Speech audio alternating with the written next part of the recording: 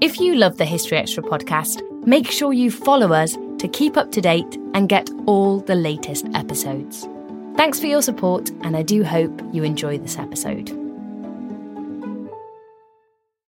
This episode is brought to you by Indeed. We're driven by the search for better, but when it comes to hiring, the best way to search for a candidate isn't to search at all. Don't search, match with Indeed.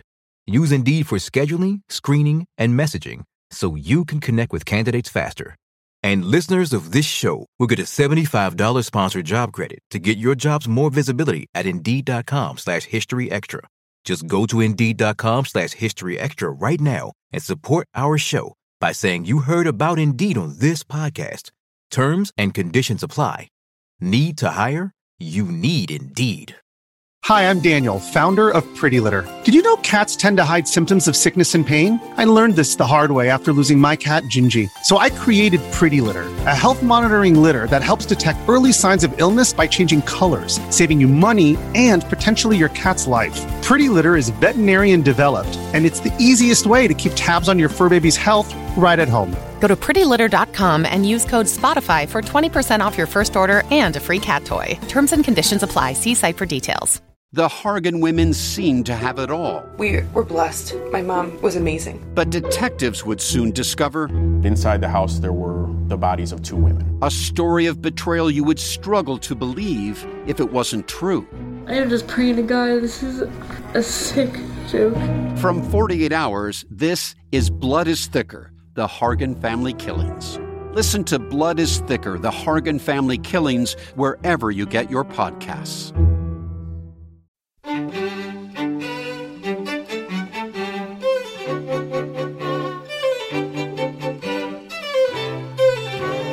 Even if you're not Richard III minded, it has to be something to think that out there, somebody has found the remains of a king, and that next week we're going to bury him properly, with dignity. That was Phil Stone, chairman of the Richard III Society, talking about the importance of Richard's discovery and reburial. As I started decoding it, then I realised I'd got something important. But it was a couple of years later before I really realised, I think, the prominence of this find when I heard about Richard III. And that was Alexandra Buckle on her discovery of a manuscript that has been key in shaping the nature of the reinterment ceremony of Richard III. You're listening to the History Extra podcast from BBC History magazine. We're the UK's best-selling history magazine, available from all good newsagents or via subscription. Check out our latest subscription deals at historyextra.com/subscribe. The magazine is also now available on many digital devices, including the iPad, iPhone, Kindle, Kindle Fire, Google Play, Kobo and Zinio. Look out for us in your App Store or newsstand, or find out more at historyextra.com/digital. Welcome to our third podcast of March 2015. I'm Rob Attar, the editor of BBC History magazine. Just over 2 years after they were discovered beneath a Leicester car park, the remains of Richard III are to be reburied in the city's cathedral next Thursday. In recognition of that, we've decided to make this week's episode a Richard III special. The reburial next week will represent probably the final chapter in a saga that's taken in debates about where his skeleton should be reinterred, what the discovery actually means for history, and whether the bones were even those of the king at all. Our reviews editor, Matt Elton, has spoken to 2 people with a close connection to the story. Historian Alexandra Buckle's research helped inform the nature of the reburial service, and we'll hear from her later on. But first, however, Matt spoke to Dr. Phil Stone, the chairman of the Richard III Society, to discover his thoughts on a momentous occasion for the last Plantagenet king. It must be quite an exciting time to be part of the Richard III Society. I would like to think so. It certainly is at my level of the society. No, let's be serious. It must be one of the greatest events that the society has ever known. And not quite the greatest, because I still say that the actual finding of the king comes first. But no, next week is going to be quite a week. There are all these services. There's the commemorations, the actual interment itself, and the society is doing a number of events of its own, which will all add into the mix. I think it's going to be very special. What do you hope to see from the reburial service itself? I would like to think that, although it's a term I don't particularly like, there will be a sense of closure in that the king's remains have been found and that they have been respectfully and honourably buried, and that the king has been given what he didn't get in 1485. It will also be a sense of, I'd like to think, certainly on behalf of people like the Looking for Richard project team and the society, and we're all very closely linked, of course, that it's almost the end of a job well done. The society will continue beyond the reinterment because we were set up as a historical research society with the intention of looking at the evidence that surrounds the king, so that we can research the life and times, and please heaven that we can prove that Richard was not the nasty monster that has been made out by some of the writers in the past, like Shakespeare, for instance. Wonderful play, but not true history. So we will continue with that. That's not a problem. But no, I think next week is going to give us a sense of, we found him. We've now got him safely buried. We can look upon the job as being complete in that sense. But it's the start of a new phase of post-Ricardian history. What do you think this whole story has meant to the British public? That is an interesting question, because I find it difficult to answer this in a sense, because I'm so closely linked to the situation. But when you look in the press, you do see that there is an awful lot about it, press and the media, I should say. And I've spoken with the foreign press in London, and there is a great deal of interest outside. I clearly, you would expect members of the various societies and organisations that are pro-Ricardian to be highly excited and interested. But it's really quite amazing how all of this has, in a way, captured the public imagination. Some of it for better and some of it for worse. But I like to think that the fact that it has been so very public, maybe there are a few more people out there who are now thinking about Richard, and that instead of going around saying, well, I remember being taught that he was the devil incarnate, and what is all this fuss about? Is there something about him? Perhaps we better read and look into it and see whether it's all hype or there is some substance. Who knows? That's an interesting point, actually, because when I spoke to you just after the discovery was confirmed, you said that you hoped the publicity would open up the debate about Richard and his character. Indeed, yes. How do you think this has happened? In what ways has this happened? Well, certainly anybody who has had half an eye and half an ear open on any of this, they will have seen that the media are certainly, the media have become very excited, especially about the fact that there's going to be a reburial in the next week or so, getting it in the public eye. And if you look at some of the comments that come back, clearly people are interested. Yes, there's still a lot of people out there who are not going to take on board any changes to their views. But then, that applies to a lot of us. Some of us, especially as we get older, get terribly hidebound in our outlook. But I hope I'm not being naive. I think I may have said that to you before as well. I hope I'm not being naive, but I do think that there is a certain degree of people beginning to take a more enlightened view. Nobody is ever going to say that Richard was perfect. At least I hope they're not, because, he was a man like the rest of us. But I would like it to be that people will at least suggest and believe that there are doubts. We'll never know for certainty the answer to all the questions, but we now know a lot more about him than we did. And certainly some of the Shakespearean stories, the Shakespearean myths, have been debunked by the finding of Richard's skeleton. Shakespeare has him as a deformed hunchback. We know he wasn't that. Scoliosis, yes, is not the same thing at all.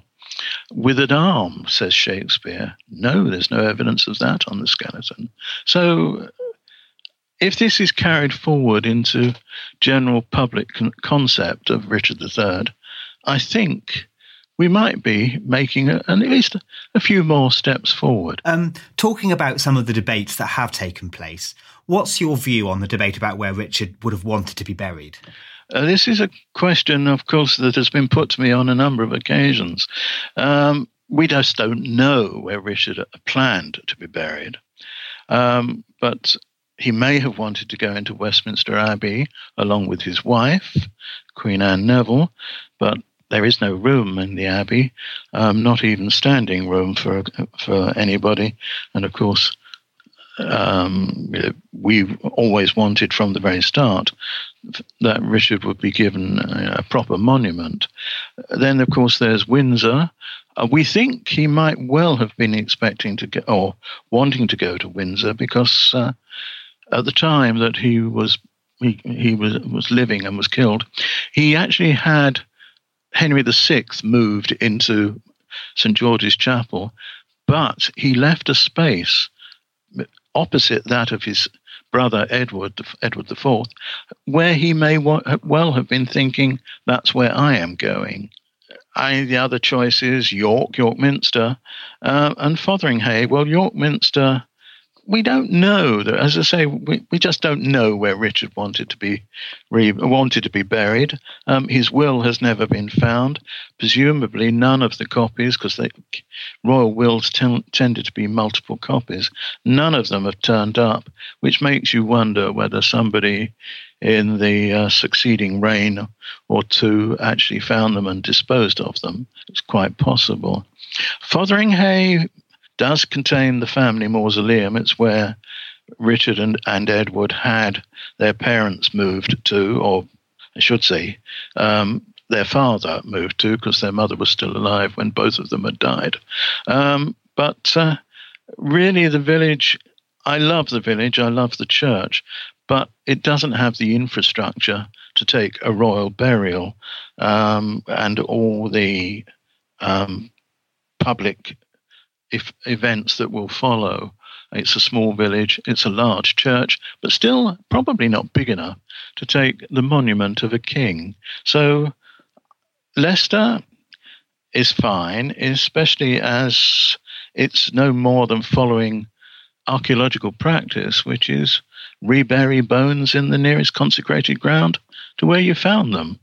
And if you've been anywhere near Leicester Cathedral and Leicester Visitor Centre, where the gravesite is, you'll know that it's 100 yards or less. So, you couldn't get much closer. Now, there's been a lot of controversy. The Society said right at the start that we would work with whoever.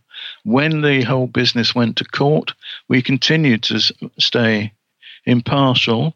And once the announcement was made that it would be Leicester, I've been quite happy to work with the people in the cathedral there. But, had it gone to York, I would have worked with them just as well. Touching on another debate that's been going on, has the debate about the identity of the bones been good, or has it been unhelpful?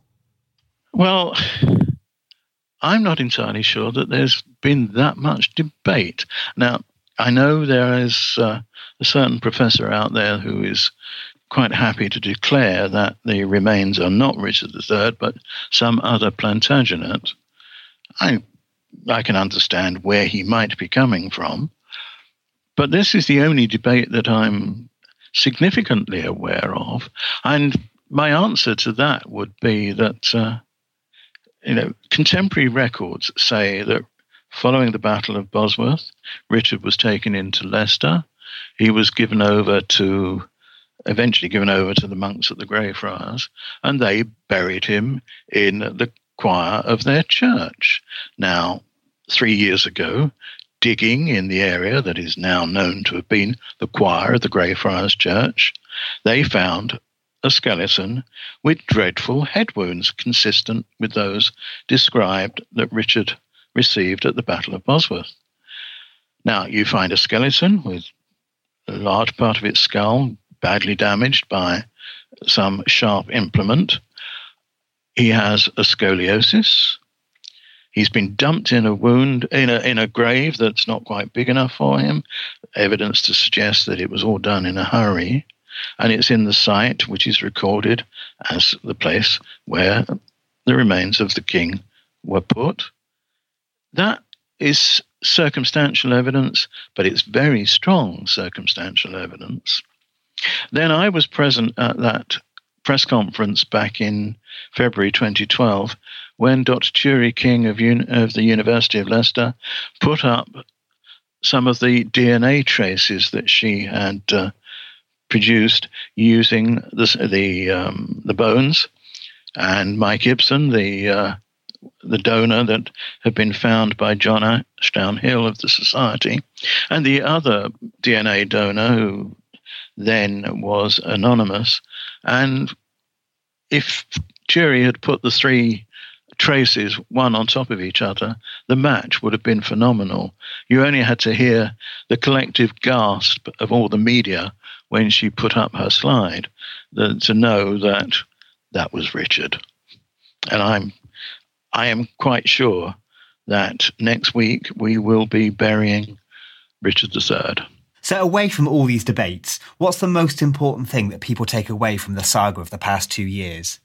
Well, I would like to think, I go back to the thing that I've said to you before last time and again today. Perhaps people will start to think that, well, yes, we were taught our Shakespeare that Richard was a monster, yet the evidence as produced by finding him shows that some of the facts that Shakespeare uses, the hunchback, the withered arm, just don't tie up. Let's have a look and see whether there's anything else. Shakespeare uses all sorts of things which just do not fit the known history. One of my favorites, as I've mentioned before to people, is that in the play Henry VI Part 2, Shakespeare has Richard of Gloucester killing the Duke of Somerset at the First Battle of St. Albans. Well, at the time of the First Battle of St. Albans, Richard was not only not Duke of Gloucester, he was not yet 3 years old. Now, I think you'll find that that is an extremely prodigious youth if he actually was there and killed the Duke of Somerset. No, Shakespeare is great drama. It's not history. And if we can get it across to people, as I say, the evidence is there that some of the things he says about Richard clearly don't fit the facts. Perhaps people will start to think, perhaps some of the other things that are said about Richard III don't tie in either, and that they will start to think around, read around, and perhaps investigate for themselves. I hope so. So what's been the biggest surprise for you over the past 2 years? I think one of the things that came as a great surprise was to discover that the scoliosis. We've been talking for years and saying that no, Richard had a straight back. There was no accounts of him as being hunchbacked or anything like that. And then all of a sudden, you find that he does have a slight curvature of the spine. No, by no means is it a hunchback, and I would not use that term lightly. It is a scoliosis, a condition, not a deformity. So that's one of the things. I suppose the thing that I found particularly exciting goes right back to August, September 2012, when the remains were found, and Philippa rang me one night and said, "Are you sitting down?" "Yes." "Are you sure you're sitting down?" "Yes, dear. What are you going to tell me?" "Well, we found him." And this was unbelievable because, of course, everybody had been saying, including myself, well, she's never going to find him. So, on the first day, bones were found, and within a few weeks, they were proven to be the king. It's amazing. Yes, it all requires a certain amount of luck, but at the same time, you have to admit it's really quite special. Even if you're not Richard III minded, it has to be something to think that out there, somebody has found the remains of a king, and that next week we're going to bury him properly, with dignity, with honour, solemnity, with all the rights that he didn't get in 1485. I think this is very special, and I know a lot of other people do too, not just Ricardians, but people who appreciate their history, shall we say that. Do you think there's any call now for maybe investigating the sites of other people's bones? Oh, well, yes, of course. Nobody's ever going to stop that anyway. Are you thinking of any particular bones? Some little bones that are in Westminster Abbey, for instance? Well, perhaps now you mention it, maybe, yes. Well, yes, of course, it would be interesting to compare these bones now, because we have known Plantagenet DNA that can be used. But, of course, there is also a slight problem there in that the maternal DNA that is what has been used in confirming Richard would not come from the Plantagenet line, would come from Elizabeth Woodville.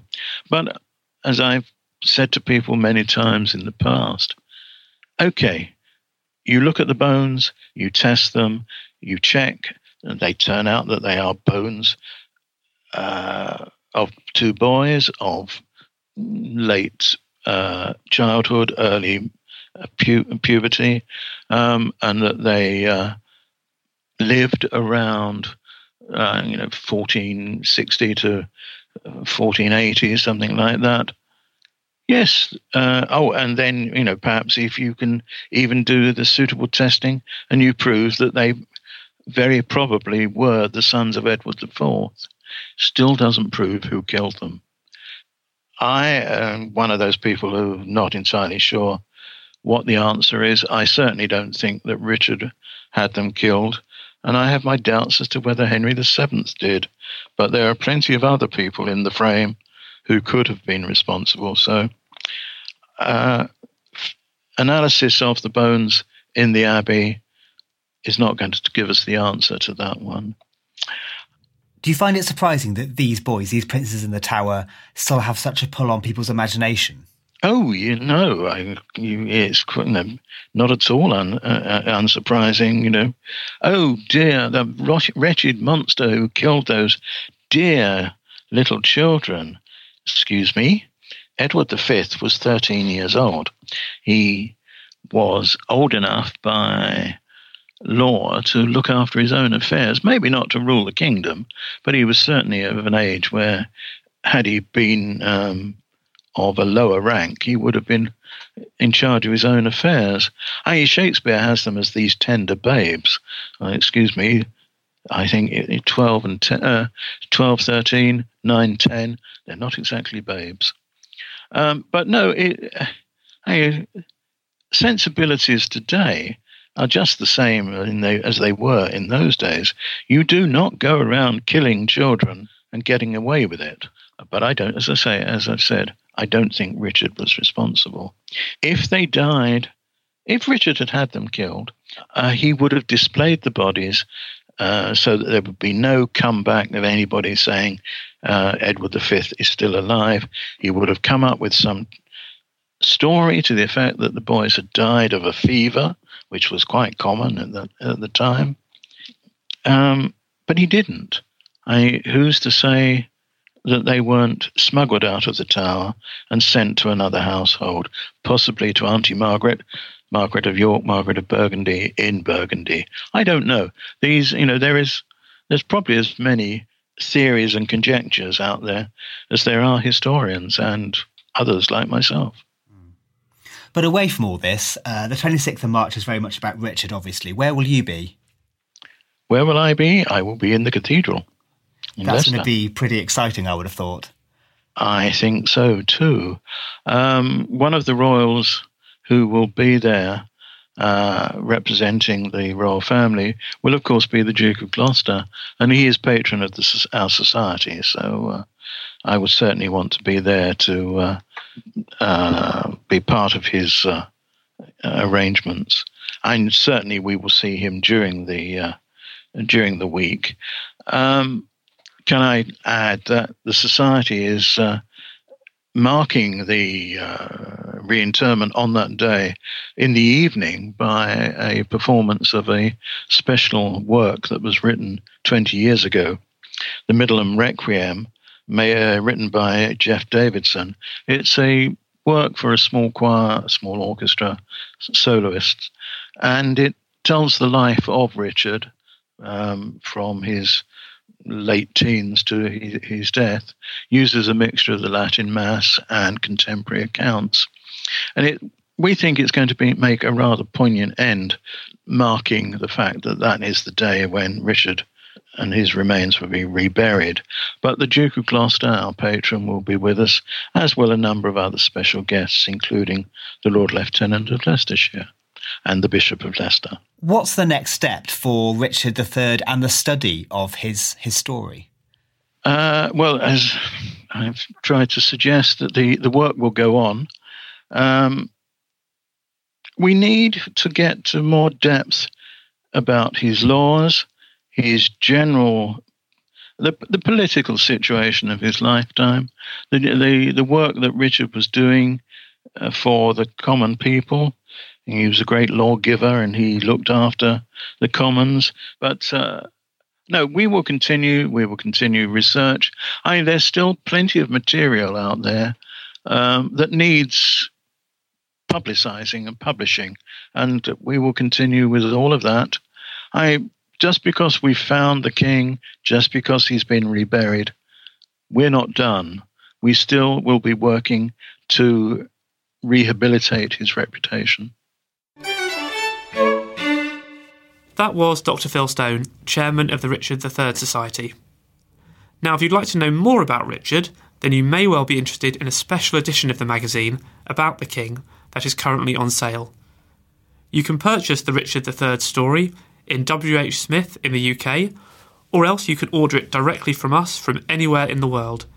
Visit buysubscriptions.com/Richard to get hold of your copy. Meanwhile, our March issue is also currently on sale. In this month's magazine, we explore life in Roman Britain at the time of Hadrian. We discover how Henry VIII nearly had a seventh wife, and we chronicle Shakespeare's mysterious youth. You can get hold of our March issue now in all good newsagents and digitally. We don't always realise just how much our negative thoughts and experiences stick with us and weigh us down. You may find your brain constantly running through a highlight reel of bad moments. That comment your friend made last week that hurt your feelings. That frustrating thing your mum does. Or that silly thing you said in a meeting. Maybe it's time to get it all off your chest. Whether it's a tiny annoyance or something much bigger. Talking about it can give you some relief and lead you to a potential solution. That's where therapy comes in. It's a safe space to share whatever's weighing you down and learn to process it, so your internal highlight reel can focus on the good stuff. And BetterHelp offers affordable online therapy on a schedule that works for you. Connect with a licensed therapist by text, phone, or video call. Start the process in minutes and switch therapists anytime. Let it out with BetterHelp. Visit betterhelp.com/historyextra today to get 10% off your first month. That's BetterHelp, HELP.com/historyextra.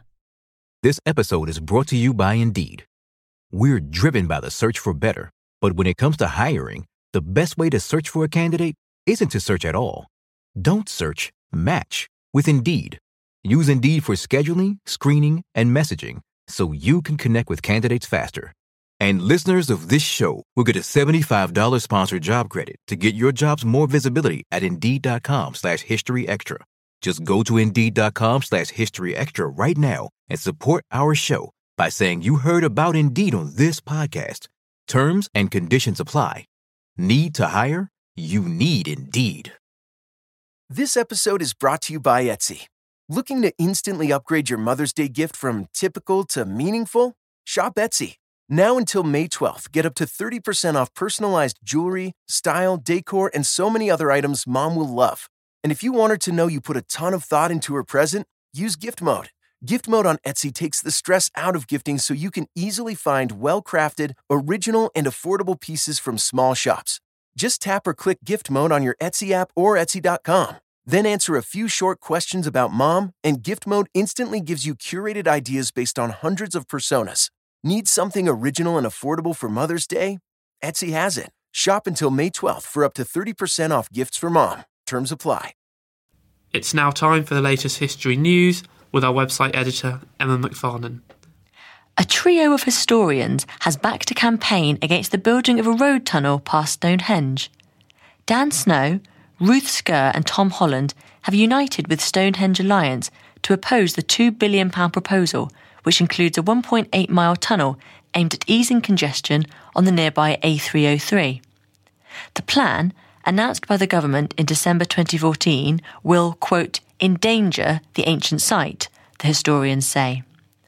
Dan Snow, who is president of the Council for British Archaeology, said, "Of all our many treasures on these islands, none is more internationally revered than Stonehenge. We have recently started to realise that the standing stones are just a beginning. They sit at the heart of the world's most significant and best preserved Stone Age landscape. The government's plans endanger this unique site." English Heritage, which manages the monument, said congestion on the A303 is, quote, highly detrimental. The Guardian reports that the Department for Transport spokesman said, "Stonehenge is one of Britain's greatest treasures, and it is important to note that English Heritage and National Trust support our plans. It is essential that we ensure that this site of cultural and historical significance is safeguarded as we progress with the upgrade.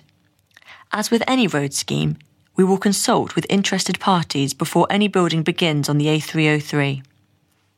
In other news, Philippa Langley, who led the project to find Richard III's remains, has criticised the decision not to hold a state funeral for the former king. The Richard III Society member said a state funeral should be staged because Richard was a monarch. She told the Radio Times Margaret Thatcher got a state funeral and she was just a Prime Minister. The Conservative Prime Minister had a ceremonial funeral with military honours, a step short of a state funeral. State funerals are usually reserved for monarchs, although one was held for Sir Winston Churchill in 1965. In fact, there is no funeral being held for Richard III, as the service at Leicester Cathedral on the 26th of March will be a reinterment. Meanwhile, a limestone head believed to date from the 11th century has been discovered hidden at the top of a Grade II listed church tower in Norfolk. The decorative waterspout was found embedded in stonework during restoration work at St Margaret's Church, Hopton-on-Sea. The head is thought to have been part of an earlier church that was demolished in the later Middle Ages. Project director Darren Barker said it was, quote, fantastic chance finding, BBC News reports. St Margaret's Church is known as Hopton Ruin Church, having burned down in 1865. Thanks, Emma. And now back to Richard III. After speaking to Phil Stone, Matt caught up with Dr. Alexandra Buckle, a lecturer in medieval music at St Anne's and St Hilda's College, Oxford, who uncovered a 17th century copy of a long-forgotten manuscript detailing a medieval reburial ceremony. Alexandra's research has informed the reburial event on the 26th of March. Ahead of next week's ceremony, how are you feeling about the whole thing? Is it exciting? Yeah, I'm really excited. When I started working on this, I didn't know that the words I was transcribing were going to end up in the mouth of the Archbishop of Canterbury, and I certainly didn't know they'd be used to rebury a king. So let's talk through how you got involved in this project. How did you first get involved? Well, I found the manuscript when I was a doctoral student, and I remember the point when I was reading about Richard III in a common room at work, actually. I was having a coffee, reading the papers, and I suddenly realised I'd got the answer as to how to rebury a king. So I contacted Leicester Cathedral, and they asked me to go and brief the committee. And that went well, and they invited me onto the committee, and I've been going every month ever since. And this document you found, what was it? So it's actually a 17th century copy of a 15th century manuscript, completely forgotten. I only found reference to it in a dusty antiquarian volume. And it's so exciting because it's the only known manuscript to really tell us what happened in a medieval reburial ceremony. So it details the music, the prayers said, even where the bishop should stand, and it tells us exactly how to treat the bones. And these were things that we didn't know that clearly before you found this. That's right. We didn't really have any idea what a medieval ceremony looked like for reburial. We knew about Richard III's father, and we knew about the 9-day affair. We knew about the guests. We knew about them eating swan. We knew about them, how they processed into the church, the horse riding to the altar, the sermons, but we didn't know the actual fabric of what happens in that ceremony of reburial. So it was really exciting. What was the thing that surprised you the most about the ceremony? I think how detailed it was. Also, my background is in music, so I hoped there'd be music notation, and there wasn't. But actually what there was details of the music, which I could then go to another manuscript and source that music for the reburial rite from that. So it's been quite a find. What do you get a sense of the atmosphere as having been like at the time? In terms of the service, I think this was something that was very popular amongst the elites, and it started with all of the kings being involved in the 1400s, then many of the first earls and dukes getting involved, and then just the occasional aspirational grocer towards the end of the 1400s. But it was something that the elite really wanted, and also I suppose, became to expect. So why do you think people wanted to be reburied? I think there were many reasons. This was an age of active warfare. So many people would die in battle and be buried close by wherever they fell, only for family members to move them at a later point to a place with family associations. Other reasons were political status. But I think really the thing that was overwhelming in all of these cases of reburial I've looked at is a desire for the dead to be kept in the memory of the living. So it was about raising their profile again after their death? Certainly, and often the people organising these reburial ceremonies, it said something about them. They were reminding people of their eminent ancestors, I suppose, showing the line of their family and how eminent their line was. So definitely about status and commemorating ancestors. Is it true that Richard III was involved in one of these organisations? Richard III was involved in 2 reburial ceremonies. He was chief mourner at the reburial of his father, Richard, Duke of York, and that happened in 1476. Interestingly, that's just a year after the date of the manuscript I was working on, which dates 1475. And then he actually organised the reburial of Henry VI a few years later. Do we get any sense of his character from these documents at all? I suppose the only thing that we can say from having looked at his involvement with these 2 ceremonies is that he knew what happened in them, and he would be familiar with the ceremony that he's going to receive, even though obviously we've had to make important changes to it to make it intelligible to a modern day audience. There's enough recognisable that a medieval person attending one of these ceremonies at that time would recognise it today. It's really interesting, this. I mean, how have you had to change the ceremony for a modern audience? And what do you think that tells us about the differences between the 2 audiences? Sure, we've had to make some obvious changes. We've had to add items that would be expected at a national service, like the national anthem, like hymns. We've also had to dramatically trim the medieval document from a 2-day affair to 50 minutes. So that was very tough, and many of the prayers I particularly liked had to go. Also, we've had to take out some of the prayers that were just too heavily involved in the doctrine of purgatory and didn't fit in a modern Church of England service. But I think we've ended up with something that fuses the medieval and modern very well. And I think our overriding concern throughout all of this has been to give him a reburial ceremony that he didn't have. So his first funeral was hasty. He was buried in a grave that was too small. He didn't even have a coffin. He was probably buried naked. So I think the ceremony he's going to have now really, I suppose, to borrow the buzzword of all of this, is going to mean that he is this time buried with dignity and honour. Had you been following the story up until you found the document? I had been. I mean, I love history. Even though I'm a musicologist, I really often say to people I feel more like a historian. So I'm really interested in this kind of thing. And I think, like everyone, nobody could have known just how much this was going to capture the public imagination.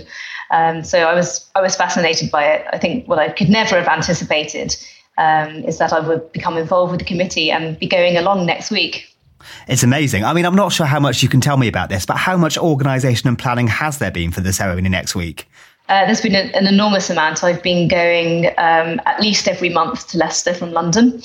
I was also on a smaller committee. I was on the main liturgical committee and then a smaller committee as well. So there's been a huge amount going on in the organisation. And that was just one committee. There's many other committees that are also dealing with this, and then also the university and the police. So I think it's an enormous affair, and apparently the studio is going up right now and the cathedral is looking excellent. So it'll be very exciting to see all the changes when I go next week. It's going to be huge. I think so. I think there's nearly 100 media organisations. Last time I read there were 58. Then a few days ago that had gone up to 90 something. So I think it's going to be very internationally covered. Yeah. I mean, what do you hope the main thing that people at home take away from the ceremony? I suppose I hope that they get an idea of how reburial ceremonies were different from funerals. One of the things I was really keen to keep are two unique prayers that do not survive in any other liturgy. And they're prayers that really justify a reburial ceremony. So they talk about the bones of Ezekiel, the famous dry bones passage. And also they draw on the passage in the Bible where Joseph's bones were moved. So those have stayed, and they've become quite a big feature of that service. And I think that's a nice continuity with the medieval rite. You mentioned there that your words are going to be said by the Archbishop. What are those words? I mean, what do they convey, I suppose? Sure. Well, one of the prayers that he'll say is just that prayer linking in with Ezekiel. So really justifying a reburial ceremony, drawing on the dry bones passage. Other prayers will also be taken from the reburial rite, and then some will be more modern additions. I mean, this whole story's been huge. What do you think it's meant to the public? I think it's, I suppose one of the things that we talked about in Leicester was how to deal with someone who is so enshrined in legend, and also how to rebury someone who has now become one of us because we don't know him. When we go to a funeral, we knew that person and we can mourn that person. When people were doing medieval reburial ceremonies, they knew the person. These reburials often happened 10 to 30 years later than the funeral. So people still knew the person, they were still mourning. We can't possibly know someone who died 530 years ago. So we've had to talk about how to treat him and obviously still keep him with dignity. So one of the interesting things we spoke about in the committee is, do we call him King Richard, or do we just call him Richard in the ceremony? And we decided on Richard because that in some ways shows that we are all equal in God's eyes, and helps us to become involved with him and also pray for other deceased people during the ceremony. So it's been very difficult to mourn someone we don't know and to plan for service we don't know. And I think that's one of the things that has captured the imagination. Also this amazing gab, and then of course the scoliosis and all of the other things that have really helped the legend carry on to some extent. Has it been hard to know what sort of atmosphere or tone to strike? That was very difficult. I remember in the early weeks of our discussion, we would say, because we weren't just planning this one reinterment service, we were charged with planning the whole week of events. So the clergy would often talk about the colour of vestments they should wear. I must have looked confused at one point because they looked at me and said, think of what hat you would wear, Alex. So we've really had to plan. And we came up with this idea of reveal, repose, reburial, not in that rite and reception, I suppose. So in order, reception, repose, reburial or reinterment, and reveal, to give the weaker narrative. But it's been very difficult. And to start with, we thought we would have the reinterment quickly seal the tomb and then have a sort of more celebratory service. And we realised we couldn't blend a celebratory service with the sort of more mournful reinterment. So it's been very difficult also to give as many people as possible the chance to go and see the remains lying almost in state. So it was very difficult planning the week's events. And hopefully we've managed to blend the medieval and modern and keep as many people as possible happy. It's strange. I mean, it's such a unique event in that sense, blending something from centuries ago with something that's a very modern media event, I suppose. Yeah, that's true. And I think one of the ways we can blend the medieval and modern is to take items of music from the reburial ceremony. So, for example, when it asks for Psalm 150, we aren't going to have the medieval music sung. We're going to use a piece by a modern composer who has associations in York. So we have kept the musical items from the reburial rite, but we've drawn on modern music as well. We've got Judith Bingham writing a modern piece of music, a special commission. So we've managed to blend that. And then we've also got obvious pieces by national icons like Elgar to keep everyone happy and to I suppose, to remember that this is a national service. And so we need national items from our heritage. How do you hope that the service will maybe change or perhaps confirm people's impressions of Richard and his place in history, I suppose? I think part of what the service will do is remind us all of our own mortality. And so hopefully that will help with that. I think what this is going to do is really be exciting for Leicester. It's going to confirm his place in Leicester. It's going to give us a chance to, I suppose, mourn him, but also part of what Leicester feel they're doing on the Friday service, the day after the reinterment service, is saying hello in welcoming him to Leicester. So I think it's going to move away from the judicial review that was a fight over the archaeological, judicial side of things, over York, over Leicester, and really re-invite him, I suppose, to be part of modern day history. Did you have any feelings on that whole judicial debate, I suppose? Yeah, people used to ask me about this, and I used to say I was less interested in where he's reburied, but how we rebury him. So yeah. For me, it's always been, well, okay, the place obviously is important, but what we do and how we rebury him has always been my concern. Heading back to when you first found this document, did you have any idea how important or how long-lasting your involvement with it was going to be? I had no idea. I mean, it was a good find. I was working on a reburial at that time, and I was trying to work out why there was a 30-year gap. When I found this manuscript, I hoped it would help me understand that. What I didn't know is that it was going to be a 17th century copy. I didn't know anything about the person who copied it, who turned out to be Humphrey Wanley, one of the most eminent librarians and copyists of the 1600s. And I didn't know what the manuscript was going to look like. So I've been used to working with elaborate books of hours and illuminated medieval manuscripts. I turned up and was given a rather small, physically unassuming manuscript.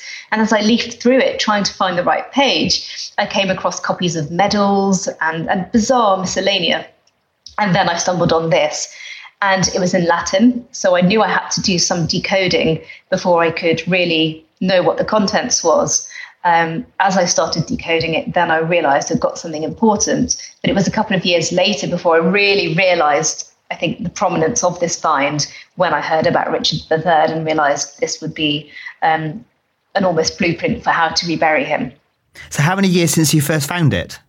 I found it in 2009. So it's a long time ago. Yeah, I mean, it took me a long time to reconstruct the music. It took me on a very long, wild goose chase from the Bodleian Library and eventually to Bangor, where I found a bishop's pontifical or bishop's book to reconstruct the music. So a long time transcribing and then translating from Latin to English. And then, of course, 2 years, really almost, working with Leicester and cutting it down and deciding which items to keep. So it's been a very long process from researching it to actually making it into a modern day service. What's been the thing that surprised you the most across that whole period? I think really how unusual the find was. I could never have anticipated that I would find prayers that didn't exist in any other liturgy. But really, I think when I turned up to Leicester and gave them that brief and told them about this manuscript, they looked at me and they said, we had a blank page, now we've got an order of service. And of course, yes, we've had to do a lot of work. We've had to keep many of the prayers. We've also had to cut many of the prayers. I think the other thing that's really interested me is that there are still elements in that reburial service that we use in modern funerals today. So there's the Lord's Prayer and there's the famous committal, earth to earth, ashes to ashes, dust to dust. So I think that continuity with a medieval reburial service and a funeral today is really striking. It's nice there's those parallels across centuries of time. Definitely, that's a way I think that everyone will understand this. And now we've obviously put in orientation points as well, like hymns, to make the modern people attending this service more aware of the shape of this. So what's next for you? What's your next research focus? Well, I'm now looking at why reburials suddenly took off in the 1400s. I'm looking at what happened before they really took off in the late 1300s. So I'm interested in heart reburials earlier on and then why they died out and these took over. And I'm really just starting to build up a very long list of many earls, many dukes and most kings of the 1400s who got reburied. So several articles in both music and history journals, and hopefully at some point a full reconstruction of this. The choir of New College, Oxford have already sung the music for me and it was wonderful to hear it after so long. So I've got quite a few avenues that I want to pursue, and hopefully a book on reburial ceremonies. Lovely. But first, next Thursday, of course, which is going to be hugely exciting, I'd have thought. Excellent. And I've got to decide what hat to wear because hats are recommended. So yeah, lots of things to think about. But it's going to be wonderful for me to see my hard labour really appearing in the Archbishop of Canterbury's mouth and to be used to rebury a king. That was Alexandra Buckle speaking with Matt Elton. And do keep an eye on historyextra.com for updates on the events surrounding the reburial in the week that follows. Well, that's pretty much it for this week. Do join us next time when we'll be talking about immigration in both the medieval and Anglo-Saxon eras. Thanks for listening to this History Extra podcast, which was produced by Jack Fletcher. Do let us know what you think about this episode by emailing podcast@historyextra.com. And we might read out your messages in future episodes. Alternatively, why not keep in touch via Twitter or Facebook, where you'll find us at History Extra. For more great history content, don't forget to visit our website historyextra.com, where you will find history quizzes, galleries, articles and more. Plus, it's where you can download every single previous episode of this podcast.